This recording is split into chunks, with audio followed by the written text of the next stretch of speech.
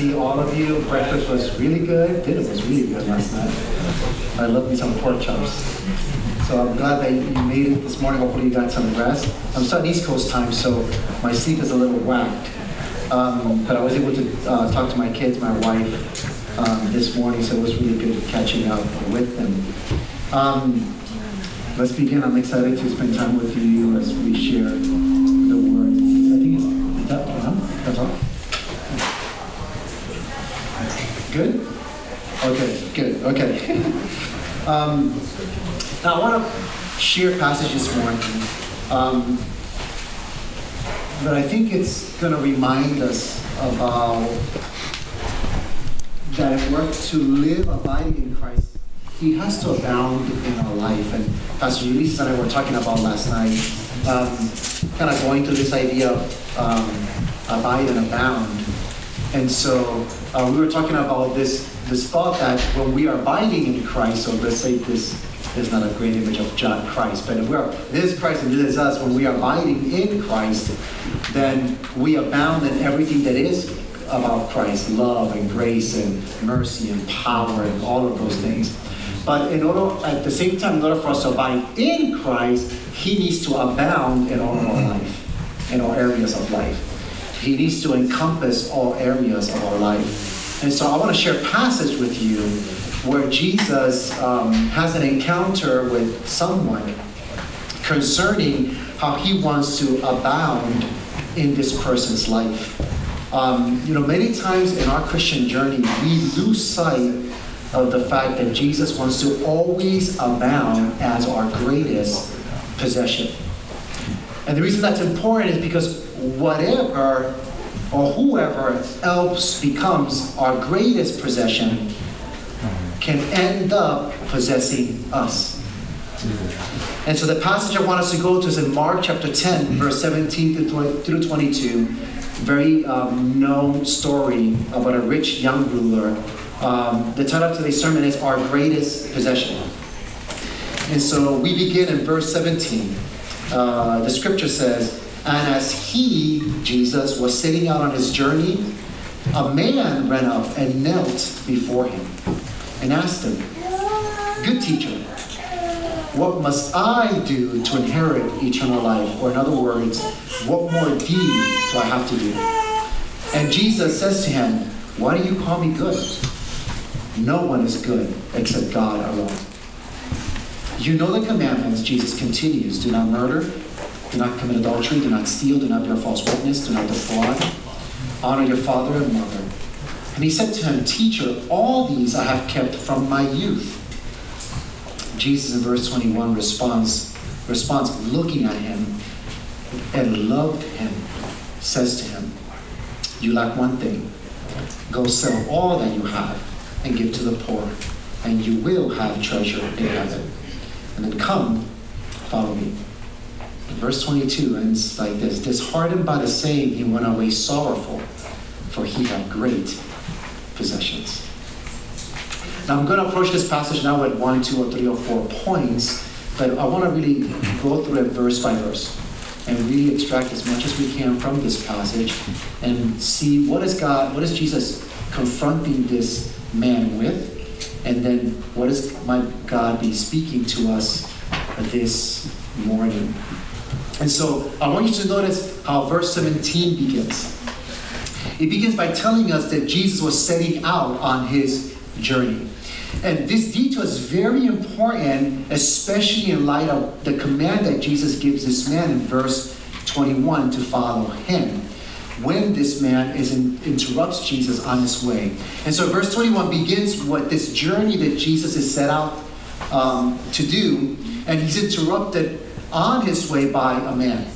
Now Jesus is on his way to Jerusalem from Galilee, and he's on his way to suffer and die and be crucified.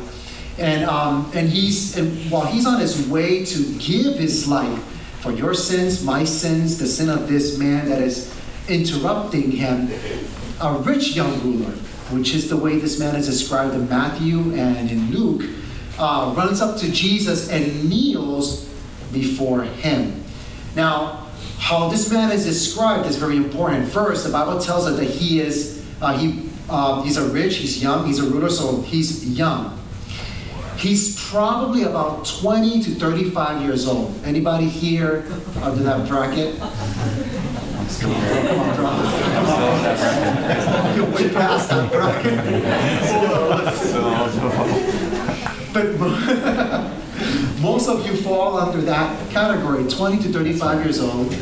This man is also rich, which he probably came from an affluent family, well-established family, prestige in the community. But he was also a ruler, meaning that he probably was a young Pharisee. He had prominence and influence in Jewish society. In fact, he also knew the law and was strictly learning to practice that law.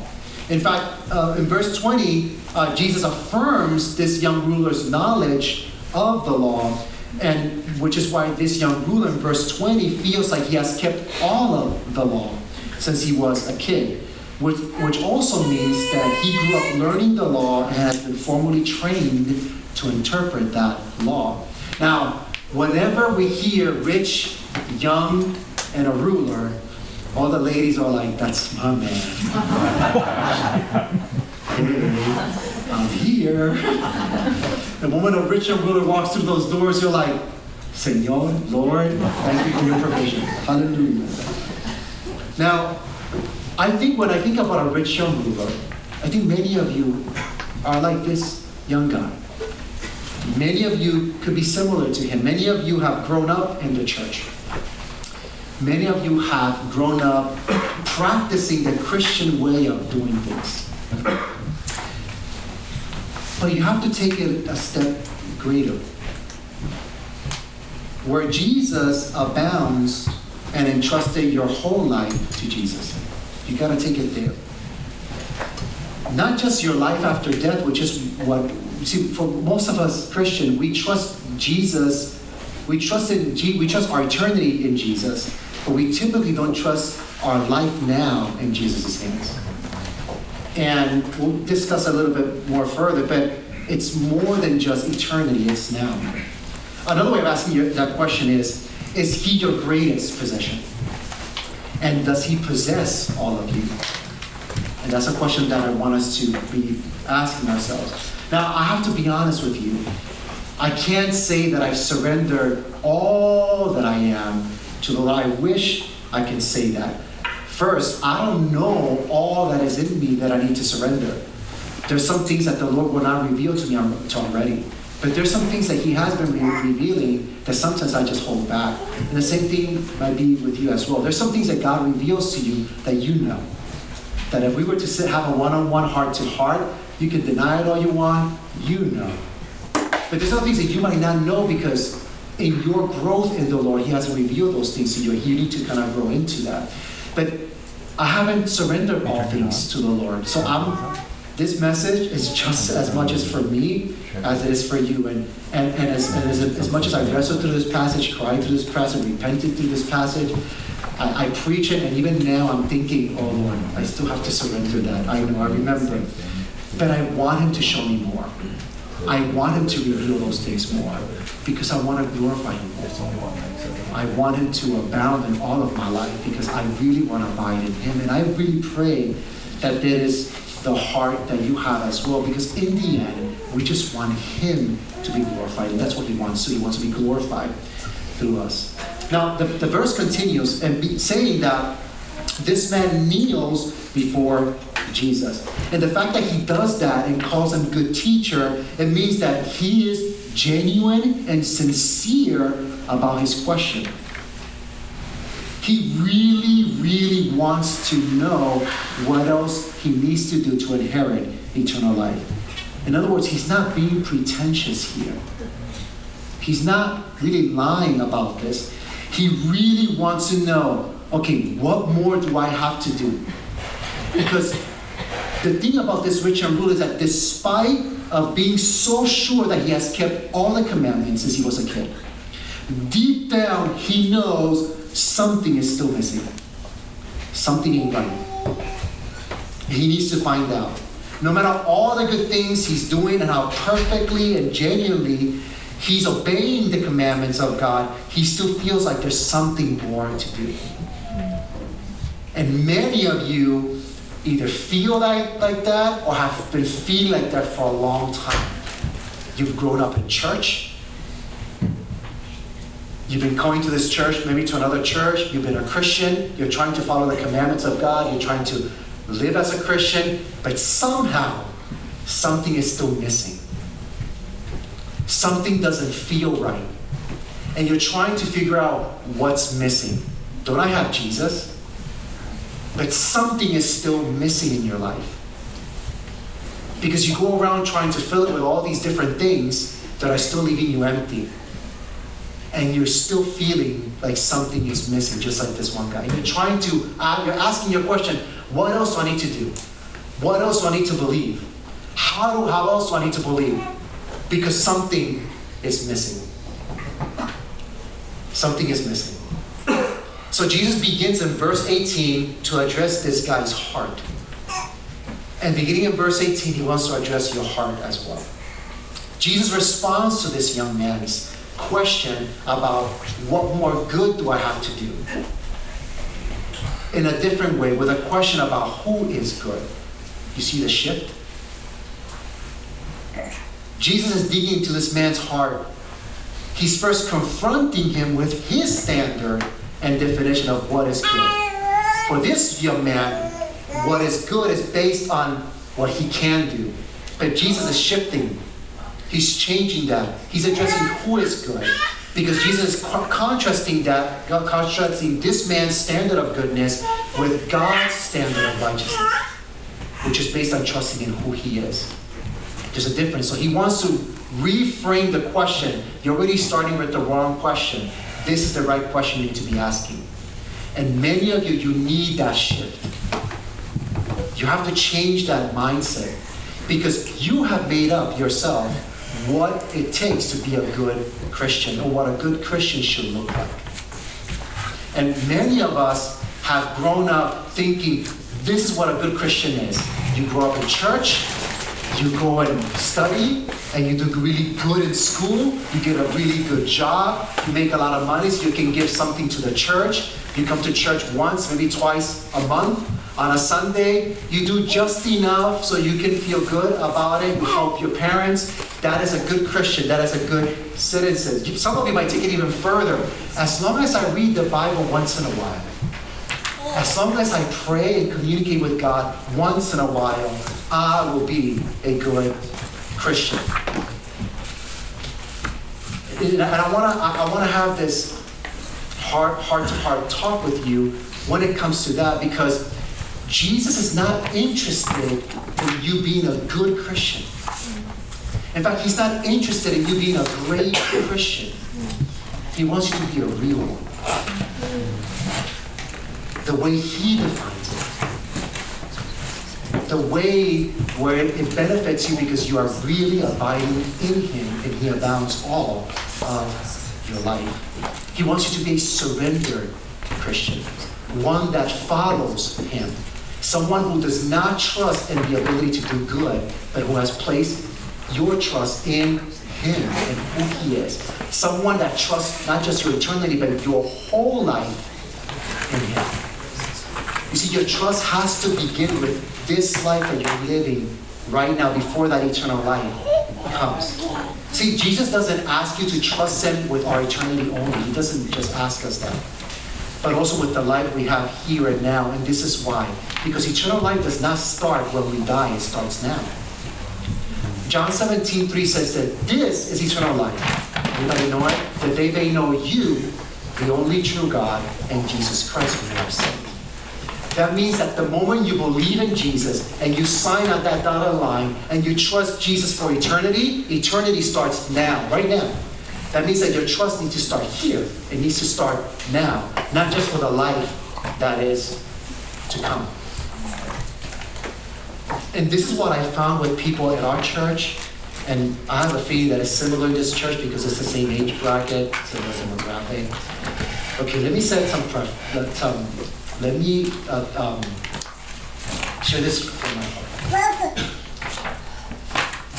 And at the church that God has given me the privilege to serve, there are many people your age as well. They struggle with feeling meaningless. They struggle with life. And I talked a little bit about this yesterday, talking with some people yesterday about this. But this is the thing. They come to church, they're trying to find the Lord, they're trying to engage in community, they're trying to find really true, meaningful relationships and fellowship. They really want to really finish well, study well, make money, and save a lot of money, right? And then they start going on a lot of vacations, right? Because they want to explore the world, they want to live life. This is kind of what they want to do. But even though they're doing all of that, I don't know if it happens here, I'm pretty sure it does. That our church, that people go on vacation together, like 10 or 15 people, they just, let's go hang out to Mexico, Greece, I don't know, Japan, and let's go all vacation, and you just go and you have a blast, you have fun.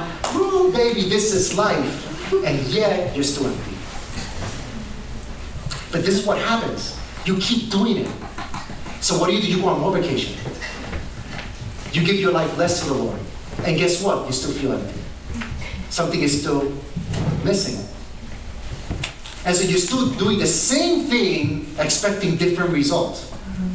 Now, I don't want to tell you what that means, right? But you know what that means.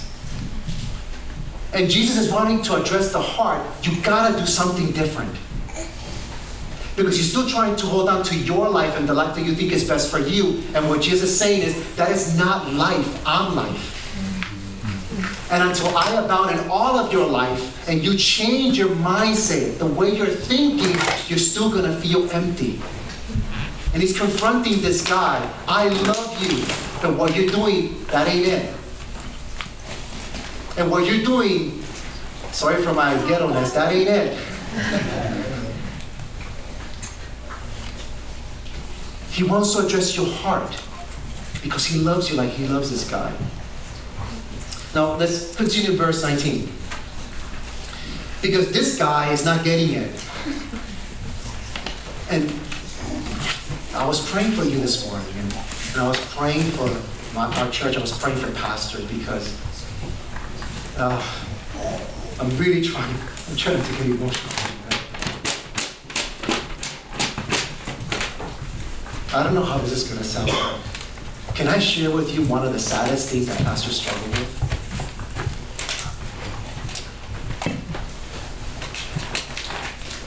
When they know where you are and they're telling you the truth, and you're not listening. That's hard. It's hard when sometimes you don't trust the shepherd that God has given you. I promise you, Pastor Lisa did not, and I didn't talk about this. I promise you, you can believe me or not, that's up to you. But I'm sharing this from my heart to you because it's hard to see you going on this path, and we're trying to tell you the truth. And you might not like it, it might not sound good, but we're trying to help you have life. And this guy, he's not getting it. And some of you might leave this place without getting it. And my prayer is that you will get it before you leave. But some of you might not, because some of you might be like, I have the right to do whatever I want. And you know what? At the end, it's true. But that right has consequences. And you don't want to live those consequences, but you're going to have to. Because all decisions have these consequences. This man is not getting it. And Jesus loves him. And he's confronting him. He's confronting him. And in verse 19, it tells us that he's not getting it. And so Jesus begins, wants to show him that he's not as good as he thinks he is. He doesn't have it figured out as he thinks he does. Now I want you to pay close attention to what Jesus does in this verse. Notice that Jesus does not mention the first 4 commandments of the Decalogue that have to do with how this man relates with God. Now, just as a refresher, if you remember, you shall have no other gods before me, you shall not create for yourself a carved image, you shall not take the name of the Lord in vain, you shall keep the Sabbath day holy. When Jesus is talking about the commandments, he does not talk about this. He doesn't even mention it. But instead, he focuses on the other 6 commandments, which are related to people. He says, don't murder, don't commit adultery, don't steal, don't bear false witness, do not defraud, honor your father and mother. Now the question is, why does Jesus do this?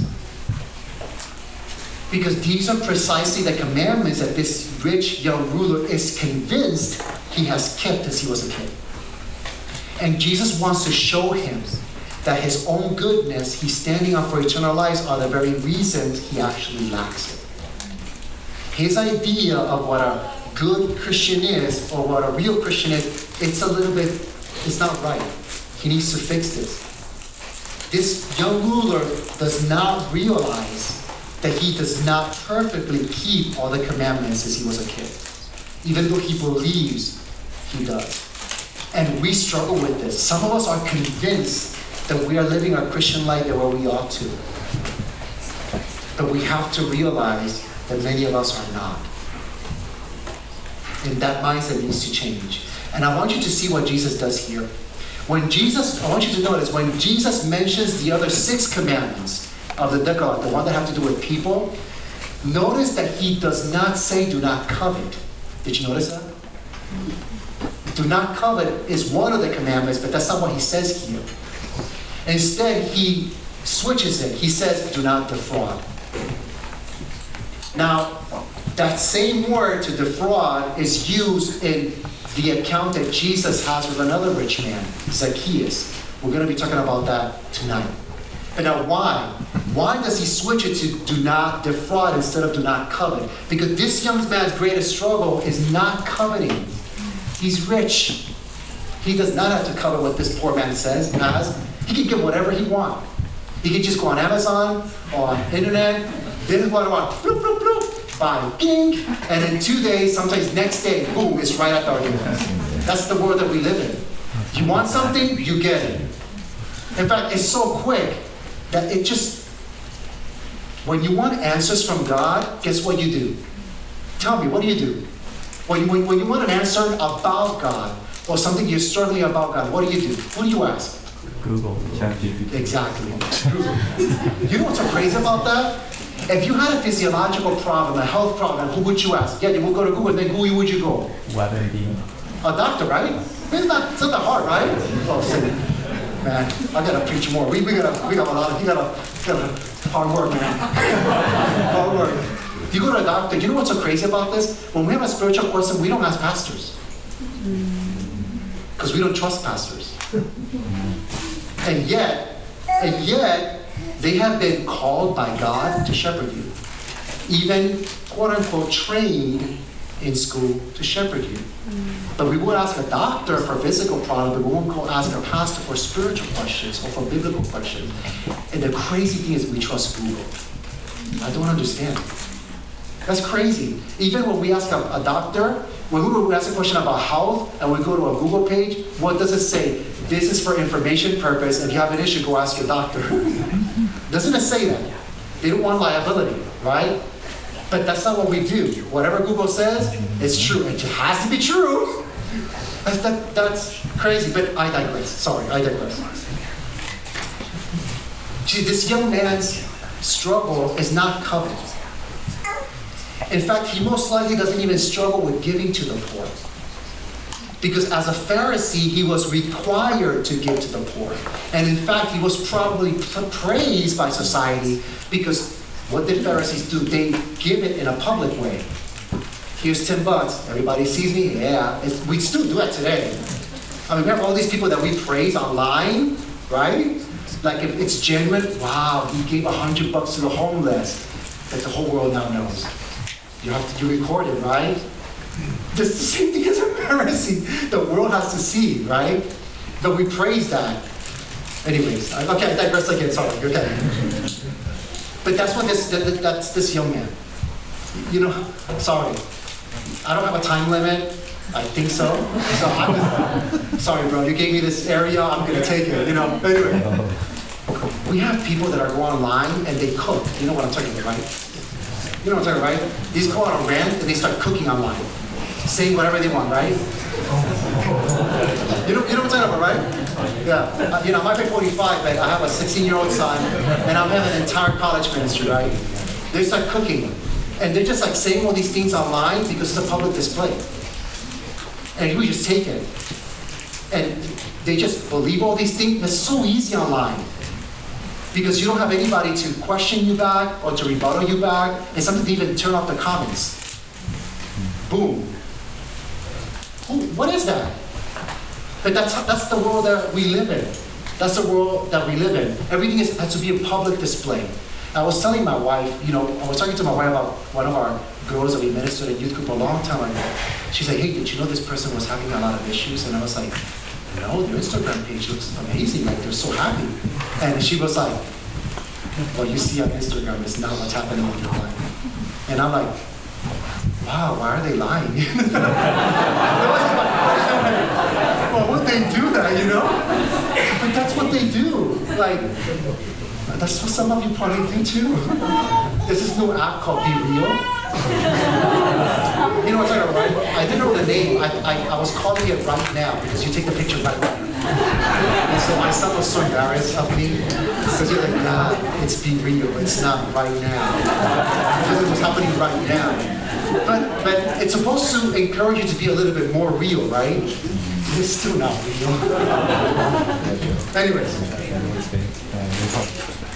Jesus is going for the heart here for this man. There's something that is not overt and that is not obvious to this young man. You see, the word defraud in Greek is apostereo. And what that means is to keep back. To keep back for yourself more than you should. See, this young man was not stealing by taking from others what didn't belong to him. He was keeping for himself more than he should. Which is why Jesus tells him in verse 21, for you, this is what you gotta do. You gotta give it away. Because this is your struggle. This is your possession. Now, we could take this and turn this into like a financial question. And Pastor Yuri said, you know what? Amen, brother, But we can go there, but we're not going to go there because this is more than just finances. We can apply it, and it's right to apply it that way. And even though finances can be included in this, that is not all this passage is about. Because there are areas in your life that you're still defrauding God from. Follow me? That you're keeping God back. You're keeping back from God. Other areas in your life where Jesus has to abound, so you can become free to abide in Him. You follow me? There are other areas in your life that you're still keeping to yourself, that you need to surrender to Him in order to better experience in this life all the abundant life God has for you. And here's some of the things that we hold back. For those who have kids, not my kids, Lord. I have their life planned out. I know what private school they're going to go to. I even know what they're going to be able to, what they have to study. Not my marriage, Lord.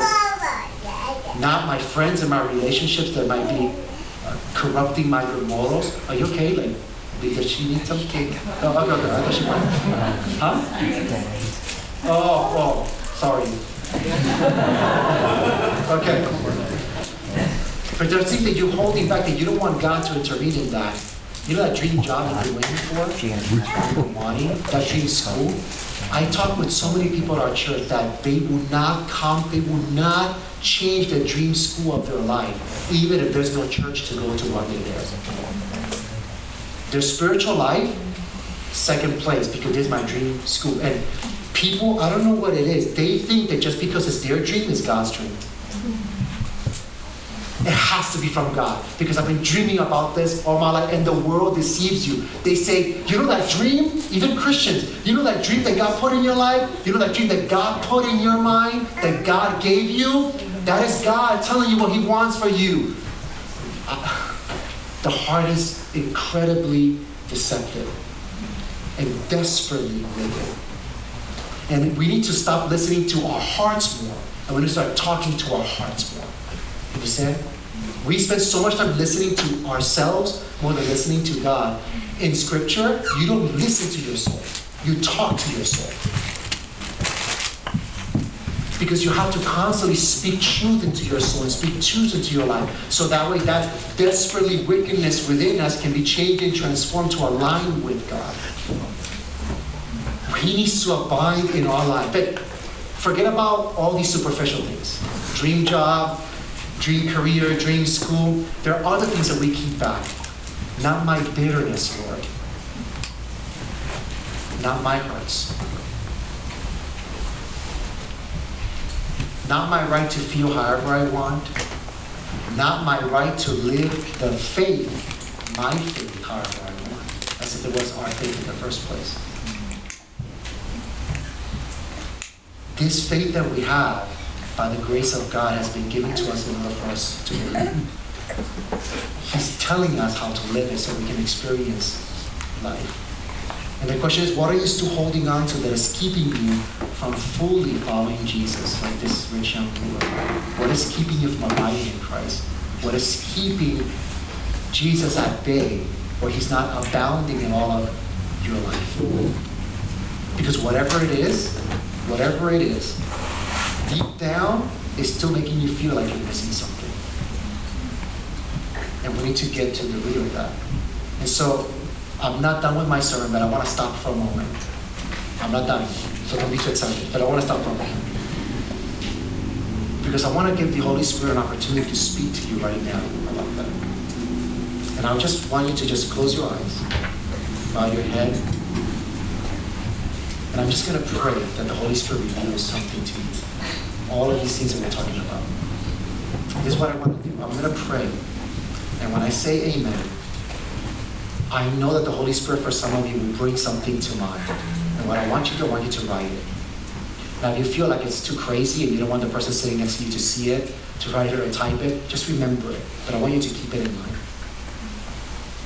Father, in the name of Jesus, Holy Spirit, you who live in us and you know us more than we know ourselves, you who know the mind of God, and you reveal to us the things of God, I pray in the name of Jesus that you will bring into people's mind and remembrance some of the things, or at least one thing, that you're convicting them and calling them to surrender.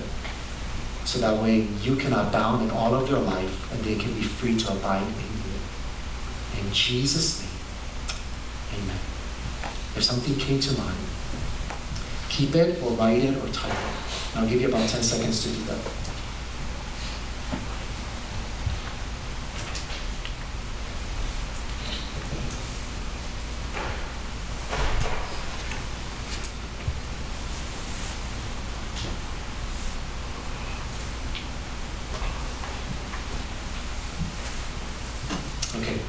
I'm going to confess what came to my mind.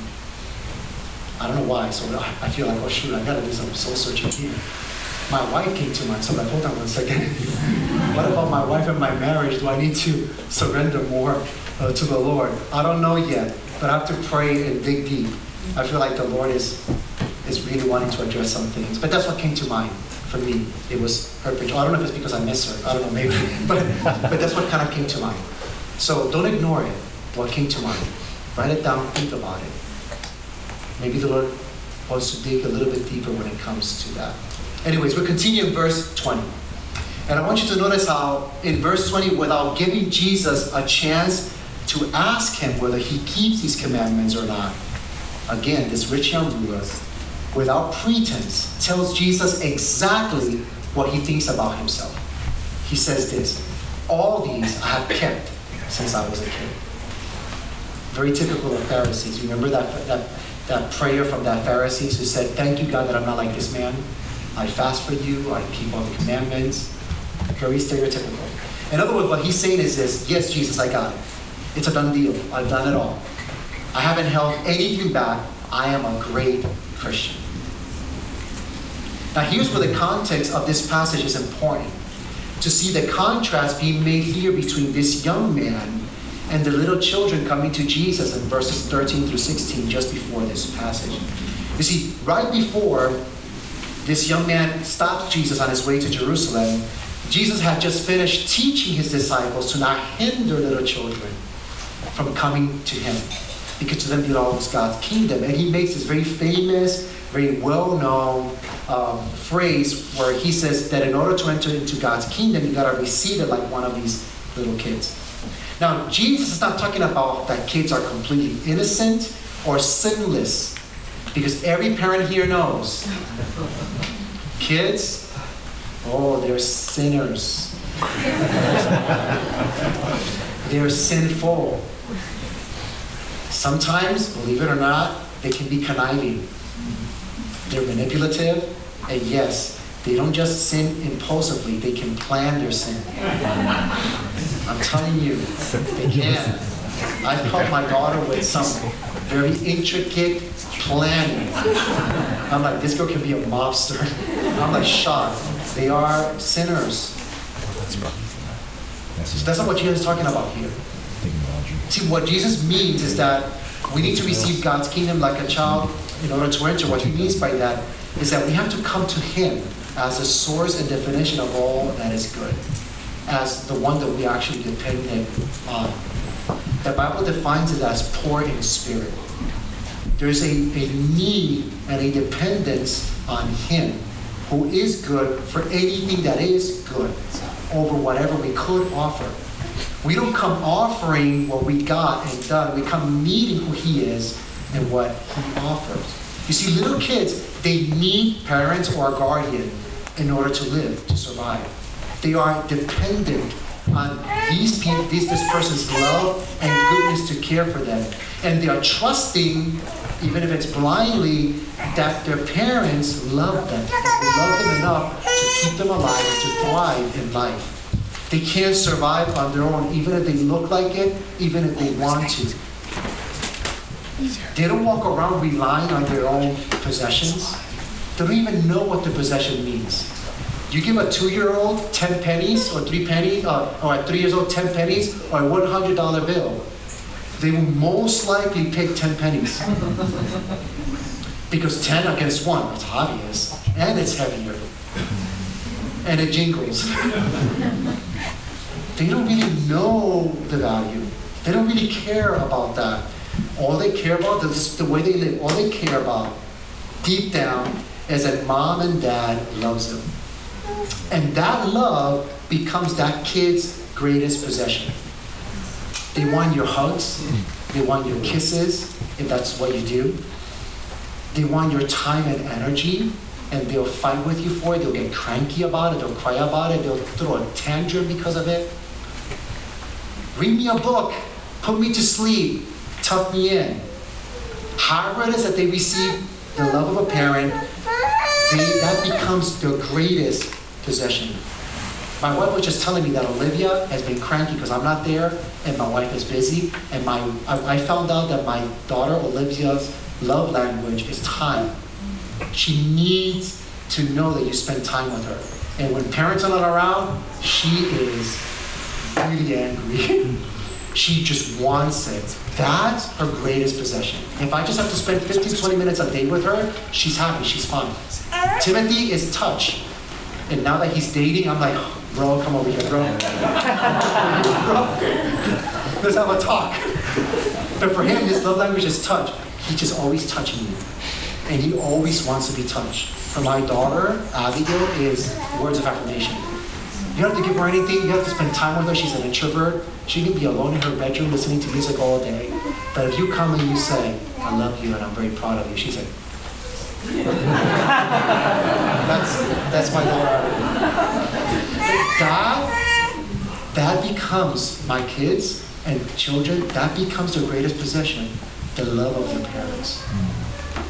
Don't approach God or life for that matter as if you always know what is best for your life. Let him who is good dictate what is best for your life. Trust him, but maybe a little further, trust in his love. Now we get to verse 21. And what happens in verse 21 is that you see how it is the very love of Christ that is motivating him to reach out to this young man the way he does. He's confronting this young man because he loves him. And the Bible tells in verse 21 that he looks at him and he loves him. He loves him by being honest about what he lacks and what he needs to surrender in order to inherit eternal life. Jesus tells him the truth because he loves him. In short, this is what he's telling this young man. Look, I know you think you know it all. I know you think you have it figured out. I know that you really think that you know what's best for you in light of eternity. But all of your efforts, all of your knowledge, all of your plans, are not good enough unless you're following me. They are meaningless without me. That's what he's confronting this young man with. He's making this statement to this young man, I love you more than you will ever love yourself. God loves you more than you will ever love yourself. Do you trust that? Do you trust him? Let me give you some comparison, and I'll give you some, I maybe have to preface this.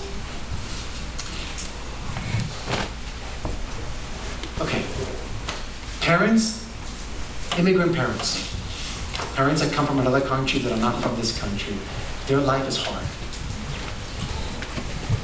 I've been ministering in an Asian context for 23 years. I've seen kids since they were young, and their parents work 12, 14 hours a day in their business. Why do they do that? Because they what? They love you, right? They're trying to give you a better life than they have, right? My mom worked 3 jobs. We still got evicted and we're thrown in the streets. And that was a very difficult time.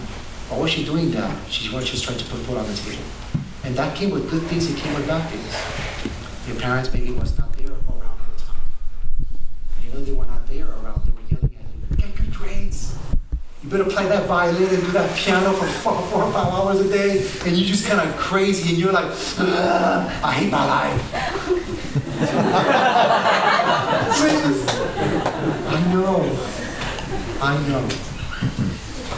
I know. And I used to get into, at the end, like a lot of these elders and elderesses, they saw I really love their kids, which is why they really entrusted me with their kids. But I got into so much fight with some of the elders at our Korean church, because this is what they would do. The kids do really amazing in the Lord in middle school. They're praying, reading the Bible, crying out, we're spending time, they're getting discipled. When they hit high school, it's like forget church, forget Jesus, forget about God. You gotta just study. You just gotta get into the best school. And then their spiritual life declines. And this is what they would do. They would call me in the middle, like after the service, and they would hand me an envelope with $200 or $300. And they would say, can you please spend more time with my kid and change him because he's not doing good spiritually. Because they wanted, they realized, oh shoot, this is not working. And now they're like, they don't want to know about God, they don't want to know Jesus, and they, in a sense, regret what they did. And I had to tell an elder, I will never forget, we were by the dumpster because I was throwing the trash away. And he just followed me through the dumpster. And he's like, he tells me, please, and I know their heart. They're trying to do anything they can to keep their kid in the Lord. But they took them out. And I told them, 장로님, that means elder. 장로님 means elder. I said, 장로님. No, I'm just being loving with him, right? And I said, he was doing well spiritually, and now you think that $200 is going to fix him. It's not going to fix him. You should have let him seek the Lord instead of putting all of those things first. And I remember him, he didn't cry, but he was holding it back. He's like, I know, but please. I'm saying this because I know that a lot of the things that you do is because you want to honor your parents. You want to show them that their sacrifice was not in vain. You want to show them that you made a name for yourself, that you got a good job, that you did well, because you want them to be proud. And they want that too, and I get that. But I want you to take a different perspective, because you want their sacrifice to be worth it, and to be honest, they want their sacrifice to be worth it. Because once they retire, you're the retirement plan. And that's okay, that's biblical. You're supposed to take care of your parents. That is biblical. But I want you to take a different perspective.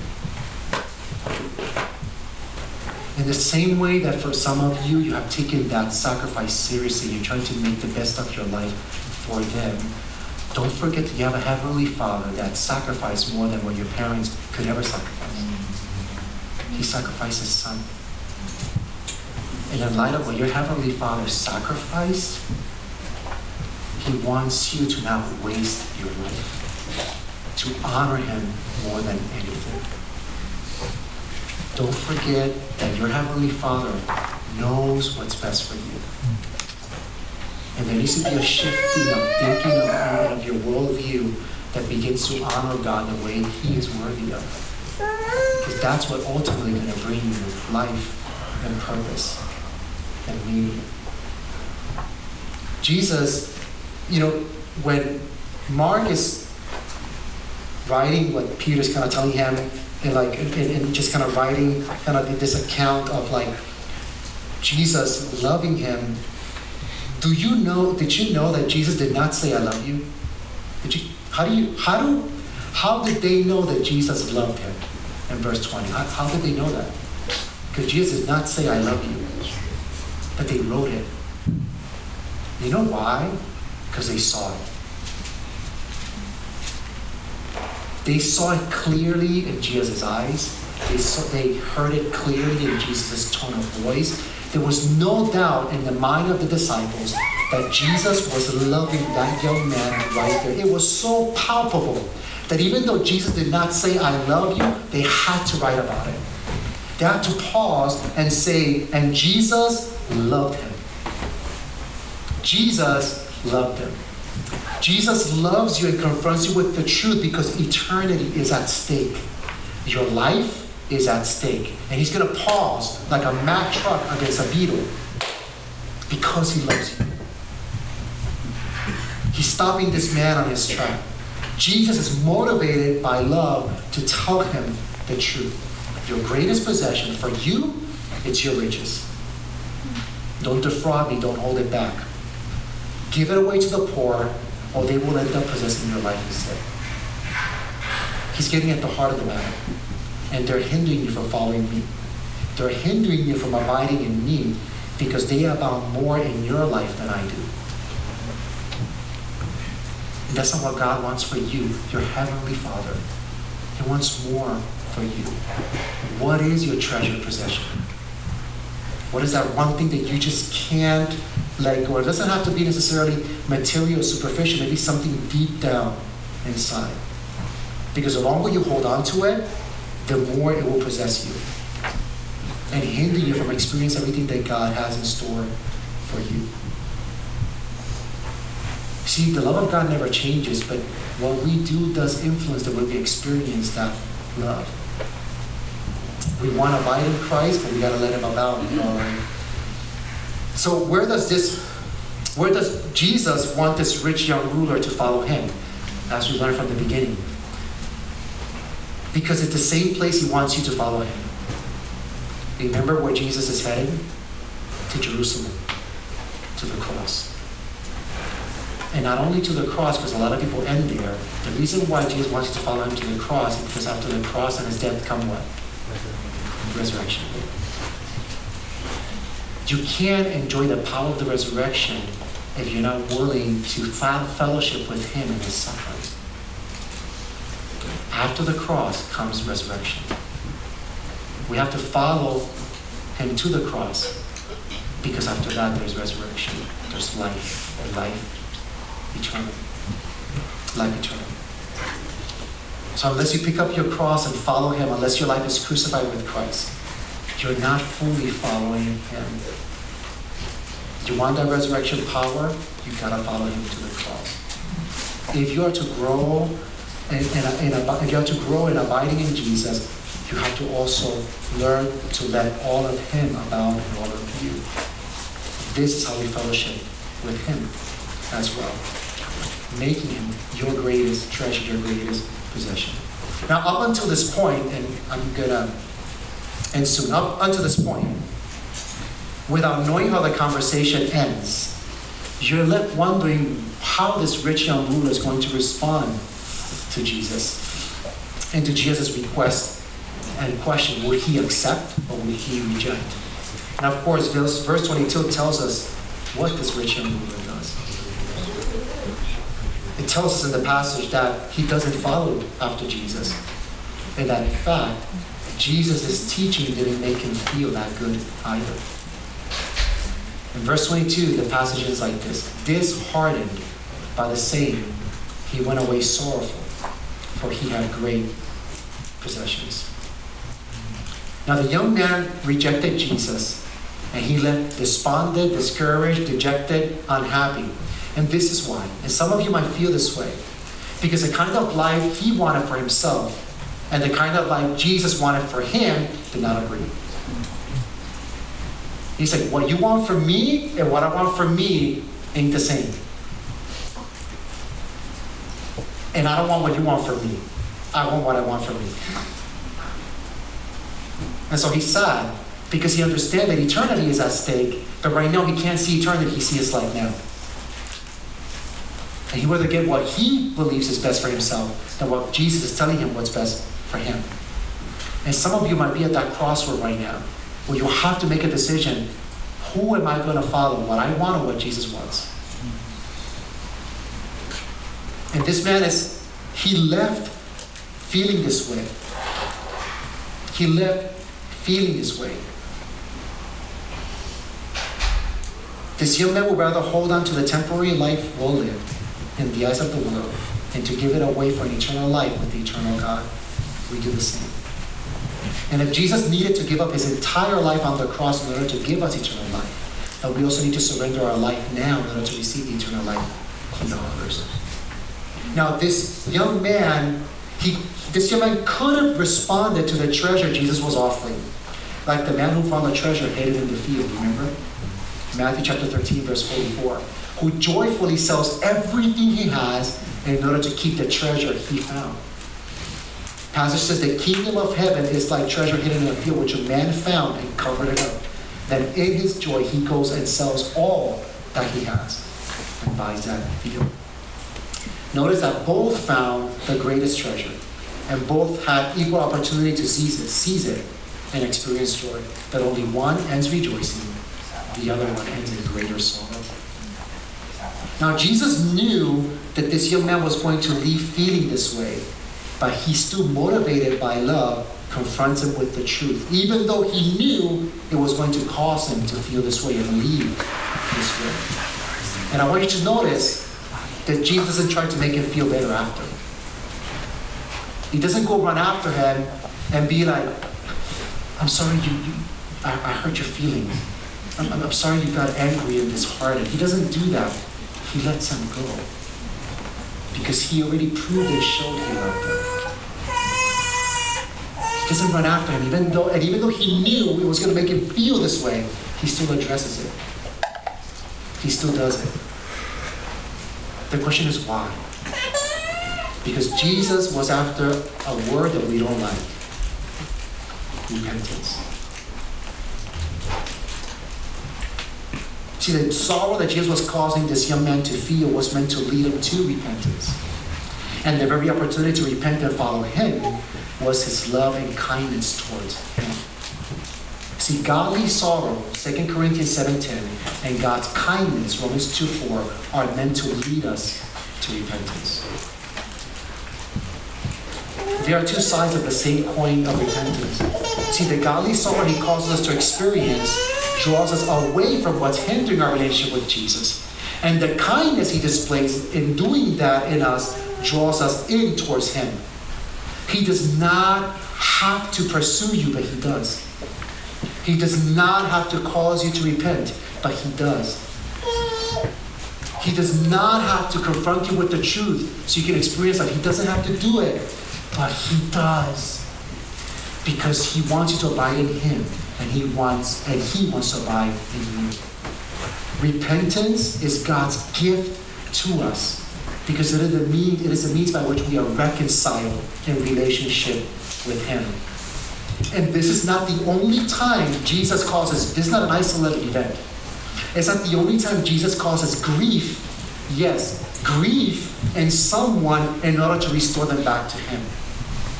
Do you remember John chapter 21, verse 17? When Jesus confronts Peter? Peter just denied Jesus. And he confronts him in chapter 17 with what he has done. And in verse 17, he says this. He said to him the third time, Simon, son of John, do you love me? The Bible says Peter was grieved because he said to him the third time, do you love me? And he said to him, Lord, you know everything. You know that I love you. Jesus said to him, feed my sheep. Paul is also shepherding the church, motivated by love, causing grief in the church and sorrow. In 2 Corinthians 7, 8, and 10. It says, for even if I made you grieve with my letter, I do not regret it. Though I did regret it, for I see that the letter grieved you. You see the tension here? I don't want to make you sad. But he says later, but it was just for a while. And he says, as it is, I rejoice. Okay, I'm glad that you got sad. Not because you were grieved, but because you were grieved into repenting, being reconciled with God again. For you felt a godly grief, so that you suffered no loss through us. For godly grief produces a repentance that leads to salvation without regret, whilst worldly grief produces death. We have to remember that not everything that makes us feel happy or that works out just the way we want is from God. And not everything that makes us feel sad or that are difficult in life are from the world or from the devil. We have to remember that. And we live in a day right now that if a pastor preaches something and it makes you feel sad, you leave. That if they confront you with the truth and they're not listening first to you and really being in tune with your feelings, you don't like it and you get angry at them. And sometimes the Lord has to deal with you in ways that causes you that sorrow, and He leaves you dealing with it. Like the way He's leaving this rich young ruler. Because sometimes we need to realize the state that we are in. And we need to understand that. And Jesus does not shy away from that. See, feelings are true and they are real. They must never be ignored, but we have to remember that they are not truth. They are true because we're feeling them, but they're not truth. Feelings come and go and they're subject to our external circumstances, but truth is steadfast. And Jesus is going to always confront you with the truth. Many times God will confront us with the truth about ourselves because He loves us. And He's protecting us from becoming possessed by our own possessions. He's protecting us from continuing to grow and being possessed. When He confronts us with the truth about our heart, it will cause us to grieve many times. But when we learn to see it as His relentless pursuit for our heart and for our good, that kind of Him always coming back again and again compels us to come back to Him. And when He abounds, we abide. Follow me? So the question is this, and I'm closing, which means a bank can come. What are you going to do today? How would you respond? Treasure is being offered to you. God, Jesus is confronting you with the truth. He loves you more than you can ever love yourself. And you do have a choice before the Lord. Will you respond like the rich young ruler and still leave sad? Or will you respond like that man who found a treasure and sold everything he had to gain the whole field? Because he wanted all the kingdom had to offer. Now, it might take you more than just today to really let go. Actually, most likely it will. Because what happens often in retreats is that after Sunday comes Monday. You will have an amazing time today, tonight, tomorrow Sunday, and then Monday you go back to the grind, to work, to school, and you're confronted with everything the world has to offer. You're like, oh shoot, what do I do? This is hard. And it will feel impossible. But it doesn't mean we can't be resolved. It doesn't mean we can't decide in faith and really trust the Lord to make Him our greatest possession. If you step in faith and you trust Him, He will give you the strength to overcome. not only will He give you the strength to overcome, He's ready to forgive and to restore even when you will fail. Because you will. You might feel even Monday, but you come back to Him. As I said yesterday, you come back to the Father because your strength can only be found in Him. Your strength can only be found in Him. So as band leads us to worship, in worship, I am going to close in prayer.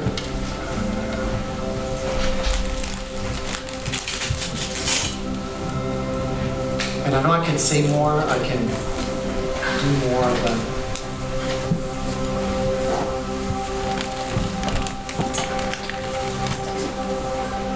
I know that the Holy Spirit is working in your heart.